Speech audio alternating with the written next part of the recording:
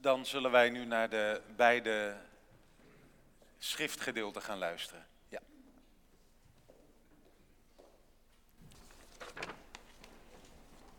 Psalm 23. De Heer is koning, met hoogheid is hij bekleed. De Heer is met macht bekleed omgord. Vast staat de wereld, zij wankelt niet. En vast staat van oudsher uw troon. U bent van alle eeuwigheden. De stromen verheffen, Heer, de stromen verheffen hun stem. Luid verheffen de stromen hun stem, maar boven het geraas van de wijde wateren, van de machtige baren der zee, is hoog in de hemel de machtige Heer. Uw uitspraken zijn betrouwbaar. Heiligheid is van uw huis het sieraad, Heer, tot in lengte van dagen. Kolossenzen 3, vers 1 tot en met 4. Als u nu met Christus tot leven bent gewekt, streef dan naar wat boven is, waar Christus zit aan de rechterhand van God. Richt u op wat boven is, niet op wat op aarde is. U bent immers gestorven en uw leven ligt met Christus verborgen in God. En wanneer Christus uw leven verschijnt, zult ook u in luister verschijnen, samen met hem. Tot zover de schriftlezing. Bedankt. Na de verkondiging zingen wij mee met het lied. En ik had ook al de link van dit lied doorgegeven. Het lied Neem mij aan zoals ik ben. En van de preek wordt een samenvatting uitgedeeld, die ik altijd gewend ben te maken met een paar vragen erbij, om nog eens over het Bijbelgedeelte en de preek wat na te denken of daar met elkaar over door te spreken. De preek zal gaan over Kolossenzen 3 in Waddinxveen, waar ik predikant ben, heb ik 4 keer over dit Bijbelgedeelte gepreekt. Het is een heel vol en rijk en onuitputtelijk Bijbelgedeelte. Vandaar 4 keer. En voor deze morgen 1 van die 4 preken.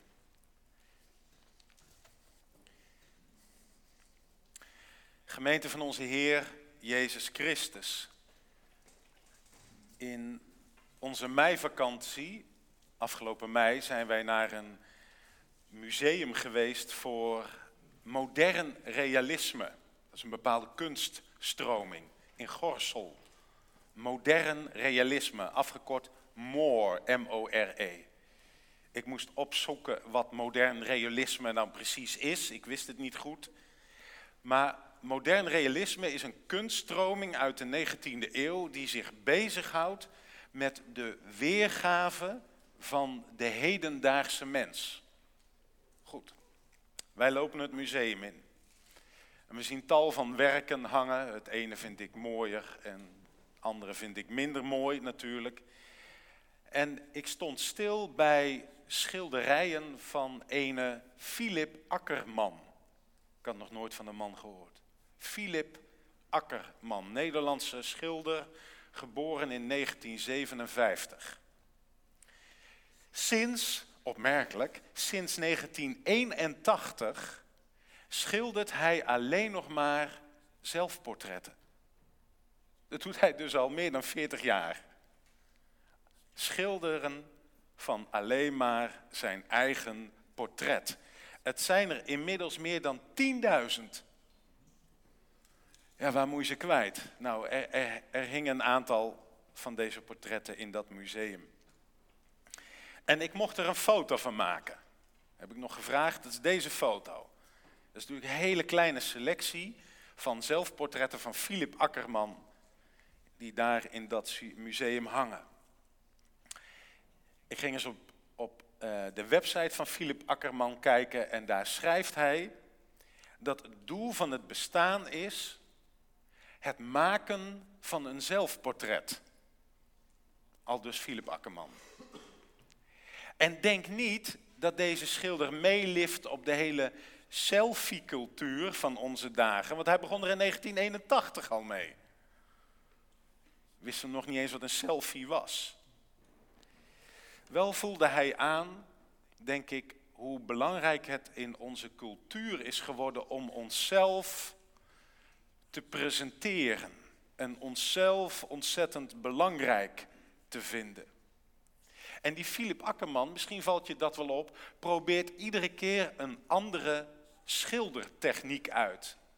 Gebruikt iedere keer andere kleuren, andere verfsoorten en een iets andere compositie.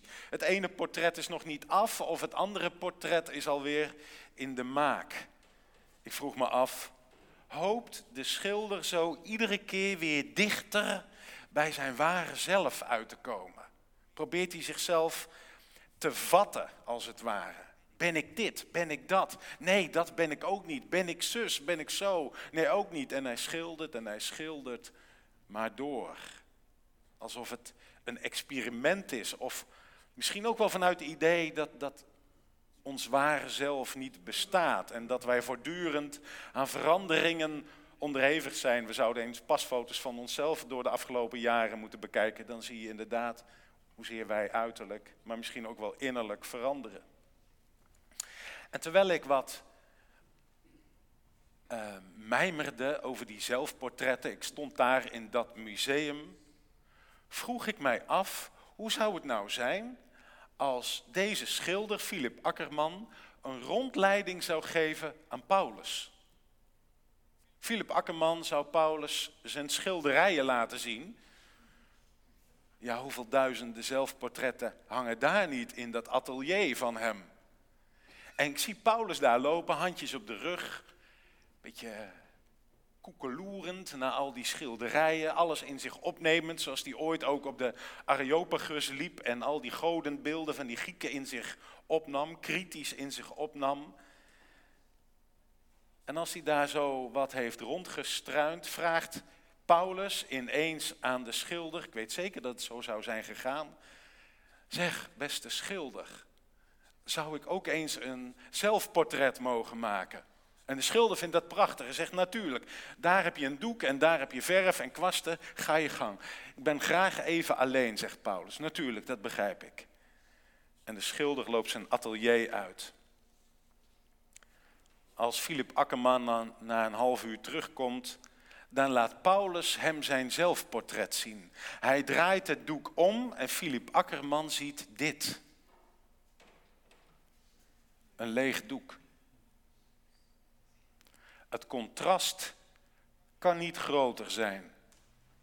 De meer dan 10.000 zelfportretten van Philip Akkerman en het lege zelfportret van Paulus. Ik zal zeggen hoe ik hierbij kom.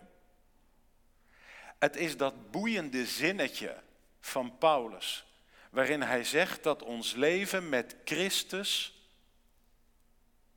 verborgen is in God. Er staat niet dat het geborgen is in God. Dat is het ook, maar dat schrijft Paulus niet. Paulus schrijft, ons leven is met Christus verborgen in God. Dat is zoals je een schatkist in de aarde stopt en het verbergt en het zand er weer overgooit en je die schatkist dus niet meer ziet. Zo is ons leven verborgen met Christus in God. Wat bedoelt Paulus daarmee? En hoe komt hij erbij om zo over ons leven, over onze identiteit als christenen te spreken, dat het verborgen is? Weten we dan niet wie wij zelf zijn? Zou hij ermee bedoelen dat christenen zich terugtrekken uit de samenleving, op een eilandje om zo te zeggen, en op die manier een verborgen leven leiden? Nou, dat is het zeker niet. Want als je Paulus een beetje leest, dan kom je ook wel tot de ontdekking dat bij Paulus de gelovigen met 2 benen midden in de samenleving staan en daar een verantwoordelijkheid ook hebben. Al is het alleen maar om met mensen om hen heen het evangelie te delen. Maar wat bedoelt Paulus er daarmee? Een verborgen leven. Kijk, voor onze samenleving is ons leven of onze identiteit bijna altijd een optelsom van de dingen die wij doen. Als we onszelf voor het eerst aan elkaar voorstellen, is de tweede of de derde vraag veelal: wat doe je? Wat doe je? En als het pensionado's zijn die zich aan elkaar voorstellen, dan is het vaak: wat deed je? Wat deed je? Dat is een heel diep idee over onze identiteit. Dat te maken heeft met wat we doen. Werk. En wat we doen, dat bepaalt dus of wij als mens ook nog enige waarde hebben. En dat verklaart dan ook dat wie met pensioen gaat of dat wie werkloos wordt zich zomaar nutteloos kan voelen. Want je doet niks meer. Ja, je deed nog wat en daar ontleende je je identiteit aan, maar nu is dat voorbij. Wie ben je dan nog? In onze samenleving, als ik daar verder wat op doorfilosofeer, is identiteit een meetbaar begrip geworden. Iemands identiteit is af te meten aan wat iemand doet, aan hoeveel iemand verdient, aan welke prestaties hij of zij neerzet. En dan zeggen we, ja, dan ben je ook iemand. Het is een meetbaar begrip. Ik werd daar zelf tijdens de lockdown ook nog behoorlijk mee geconfronteerd. Ik merkte dat ik zondag na de dienst, was ook geen koffie drinken, hè? Lockdown, dus je mocht ook geen koffie drinken, dat ik naar huis fietste en meteen op mijn telefoon keek.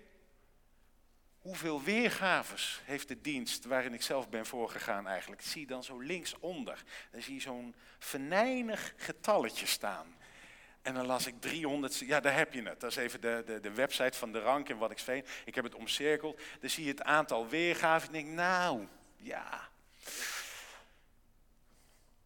En dan vond ik het te weinig. En dan in de loop van de middag keek ik nog een keer. En dan waren er weer 66 of 83 bijgekomen. En dan ging ik vergelijken met een collega. Die had dan het 3-dubbele aantal weergaven. Ik denk, ja, wat is dat toch? Waarom was ik blijer met 400 weergaven in plaats van 300 weergaven? Was dat omdat ik dan dacht, dan zijn mogelijk meer zielen getroost?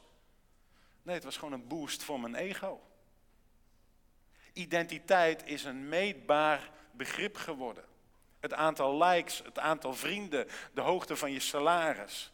Kijk, en het linker is, als je daarop je identiteit bouwt, dit zijn allemaal zaken die kunnen veranderen, die kunnen wegvallen. En als dat dan wegvalt, als vrienden wegvallen, als je werkloos wordt, als je niet zoveel likes meer hebt, wie ben je dan nog? Jezus zou zeggen, ja, dan bouw je op zand als het gaat om je eigen identiteit. En daar komt nog iets bij, hè? Onze identiteit is niet alleen een meetbaar begrip, zij is ook een maakbaar begrip. Je kunt je identiteit ook maken, althans, dat denken wij in onze samenleving. Want wij worden er voortdurend bij bepaald dat we onze persoonlijke doelen kunnen opstellen, dat we aan onszelf kunnen werken, dat we ons hart moeten volgen, dat we keuzes maken die bij ons passen. Natuurlijk allemaal helemaal waar, maar daar gaat onbewust ook nog wel eens de suggestie van uit dat je dus je identiteit zo aan het vormen bent dat je die ook in de hand hebt. En dat het van jou afhangt wat er van terecht komt. Identiteit is niet alleen maar meetbaar, maar is ook maakbaar voor ons. We zijn daar zelf verantwoordelijk voor. Wat een last. 2 jaar geleden was er een docent aan de Christelijke Hogeschool Ede. Die heeft een dik boek geschreven over maakbaarheid. Gewoon in onze hele samenleving. Wij denken dat ons leven maakbaar is. De titel van het boek alleen al is prachtig. Het boek heet In de ban van beheersing. Dat vond ik een trefzekere titel. In de ban van beheersing. Wij zijn in de ban van het idee dat we het leven kunnen beheersen. Dat we het kunnen maken. Dat we het zelf kunnen uitrollen. Schot in de roos. En hij zegt, kijk natuurlijk, bij maakbaarheid gaat het ook om een soort oerverlangen van ons mensen. Wij mensen zoeken allemaal naar veiligheid. Wij zoeken naar zekerheid. Daar is niets mis mee. En dat heeft de mens ook heel veel opgeleverd. Maar het ingewikkelde is dat onze wereld niet geordend is. Onze wereld is grillig. Onze wereld is onvoorspelbaar. En niet alleen onze wereld, maar ook ons lichaam. En die docent uit Ede legt daarmee de vinger op de gevoelige plek. Hij zegt, als je het idee hebt, hè, en misschien heb je dat idee eerder als je wat jonger bent dan wanneer je ouder bent. Althans, ik hoop dat als je ouder bent, dat je die les wel geleerd hebt. Maar als je dat idee hebt dat het leven maakbaar is, dan ben je dus voortdurend bezig om je in te spannen, om het goede te bereiken en je in te zetten. En dan ben je daar ook al maar mee bezig. Het is je verantwoordelijkheid. Je moet targets halen, overuren draaien, vroeg naar je werk en vervolgens snak je naar rust en naar vakantie. En wat denk je? Vakantie lijkt ook weer zo'n activiteit te zijn. En vakantie moet ook weer slagen, want het moet ook weer geweldig worden. Je gaat eigenlijk in dezelfde modus verder om je vakantie in te richten als je je hele leven, je dagelijkse leven inrichten. En dan raak je als het ware opgesloten tussen werken en uitrusten. Wat blijft er dan nog over van jezelf, van wie je zelf bent? Je bent als een malle bezig om iets van jezelf te maken, maar ja, je hebt nauwelijks tijd voor jezelf. Je zorgt niet zo goed voor je ziel. Je neemt jezelf weinig in acht. En er komt nog één ding bij, heel kort, want dan moeten we naar Paulus. Onze identiteit is meetbaar, maakbaar en vervolgens ook toonbaar. Wij lopen met wie we zijn te koop. Wij presenteren onszelf graag aan elkaar. We zijn met elkaar behoorlijk exhibitionistisch geworden. En alle socials dragen daaraan bij. Je zet graag iets van jezelf op een van de socials. Kijk, zo ben ik, dit doe ik, dat doe ik. Dat is een gewillig podium voor ons geworden. En aanvankelijk was er wel de neiging om vooral onze geslaagde kant te laten zien. Ik zit zelf op LinkedIn en daar vertellen mensen ook hun mislukkingen. Maar die mislukkingen zijn altijd weer een opstapje om te vertellen dat ze hun leven weer aardig op de rit hebben gekregen. Zo zijn we voortdurend bezig om onszelf te presenteren aan elkaar. En delen we wat we doen en wie we zijn, wie we denken te zijn, zonder gêne met de hele wereld om ons heen. Ook met mensen die we niet of nauwelijks kennen. Wat is dat toch? Een vreemde behoefte. Terug naar dat lege doek van Paulus. Paulus is een dwarse denker, kom ik steeds meer achter. Ons leven is verborgen met Christus in God. Ik zei net al, er staat niet geborgen, hoewel ons leven ook met Christus geborgen is in God. Natuurlijk en gelukkig maar. En wat zijn er hopelijk momenten dat je je daaraan kunt optrekken. Dat je denkt, ja, de hele wereld kan me gestolen worden en dit speelt zich af in mijn leven. En ik ben daar onzeker over en ik heb daar een conflict, maar mijn leven is met Christus geborgen in God. Daar is als het ware mijn identiteit onaantastbaar voor alle grillen van deze wereld. Ik kan me sabbel maken, ik kan me zorgen maken over vluchtelingen, over klimaatveranderingen, over oorlogen. Ik kom er gewoon niet meer uit. Maar als ik dit niet had, dat mijn leven als het ware als een anker is uitgeslagen in de hemel, waar zou ik dan nog zijn? Dat bedoelt Paulus er ook mee, zeker. En gelukkig maar. En ik hoop dat je dat van tijd tot tijd zo ervaart, want dat sleept je er ook wel doorheen, door het leven. Maar het betekent ook, en hier is Paulus echt dwars, dat ons leven, onze identiteit, verborgen is. Dat we dus niet volledig zicht hebben op wie wij zelf zijn. Je bent soms een raadsel voor jezelf. Wie ben ik? Je kunt jezelf soms verrassen, positief en negatief. Je kunt jezelf soms positief verrassen wanneer je op een onverwacht moment klaarstaat voor een ander.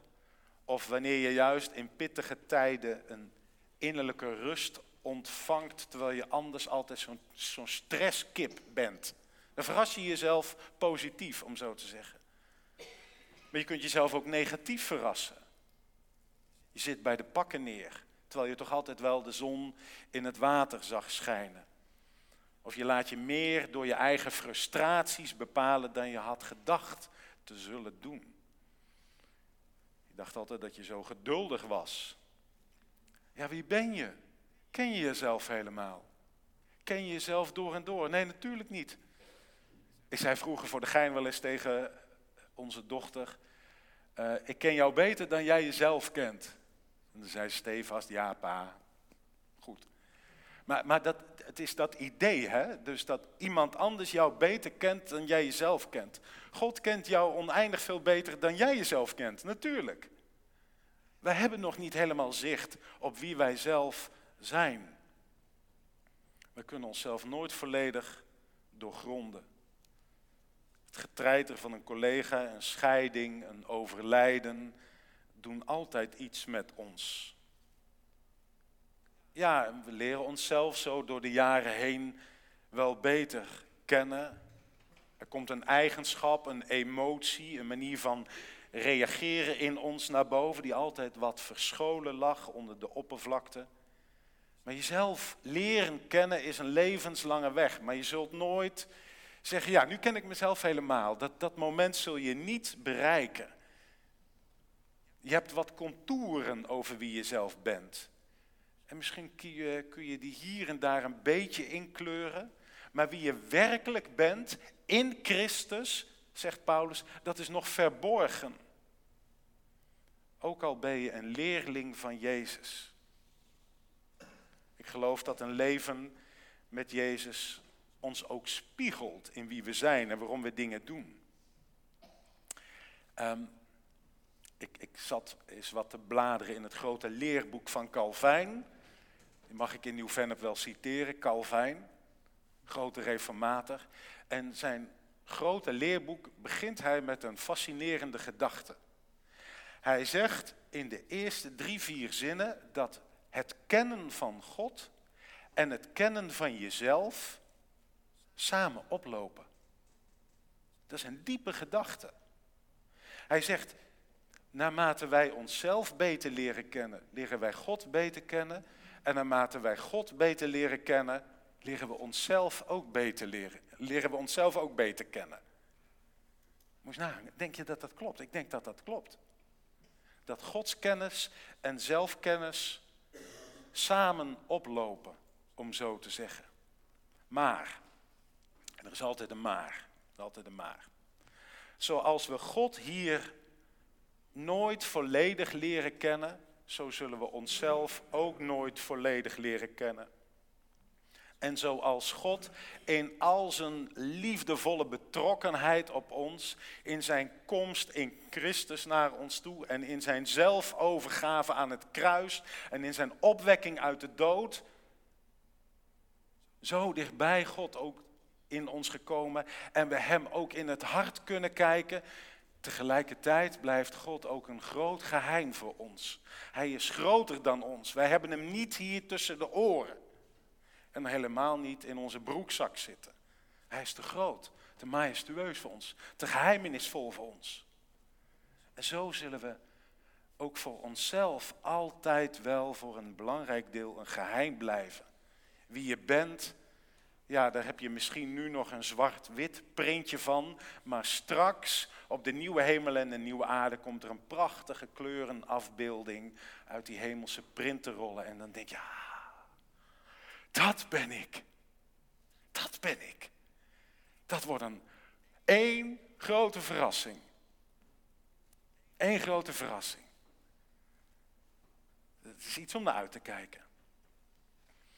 Kijk, leven met Jezus betekent dan ook dat je het in zekere zin opgeeft Als we het hebben over identiteit, hè? Dat je het in zekere zin opgeeft om iets van jezelf te maken. Ja, het luistert nou hoe ik het zeg natuurlijk, hè? Dat je het opgeeft om iets van jezelf te maken. Of dat je het loslaat.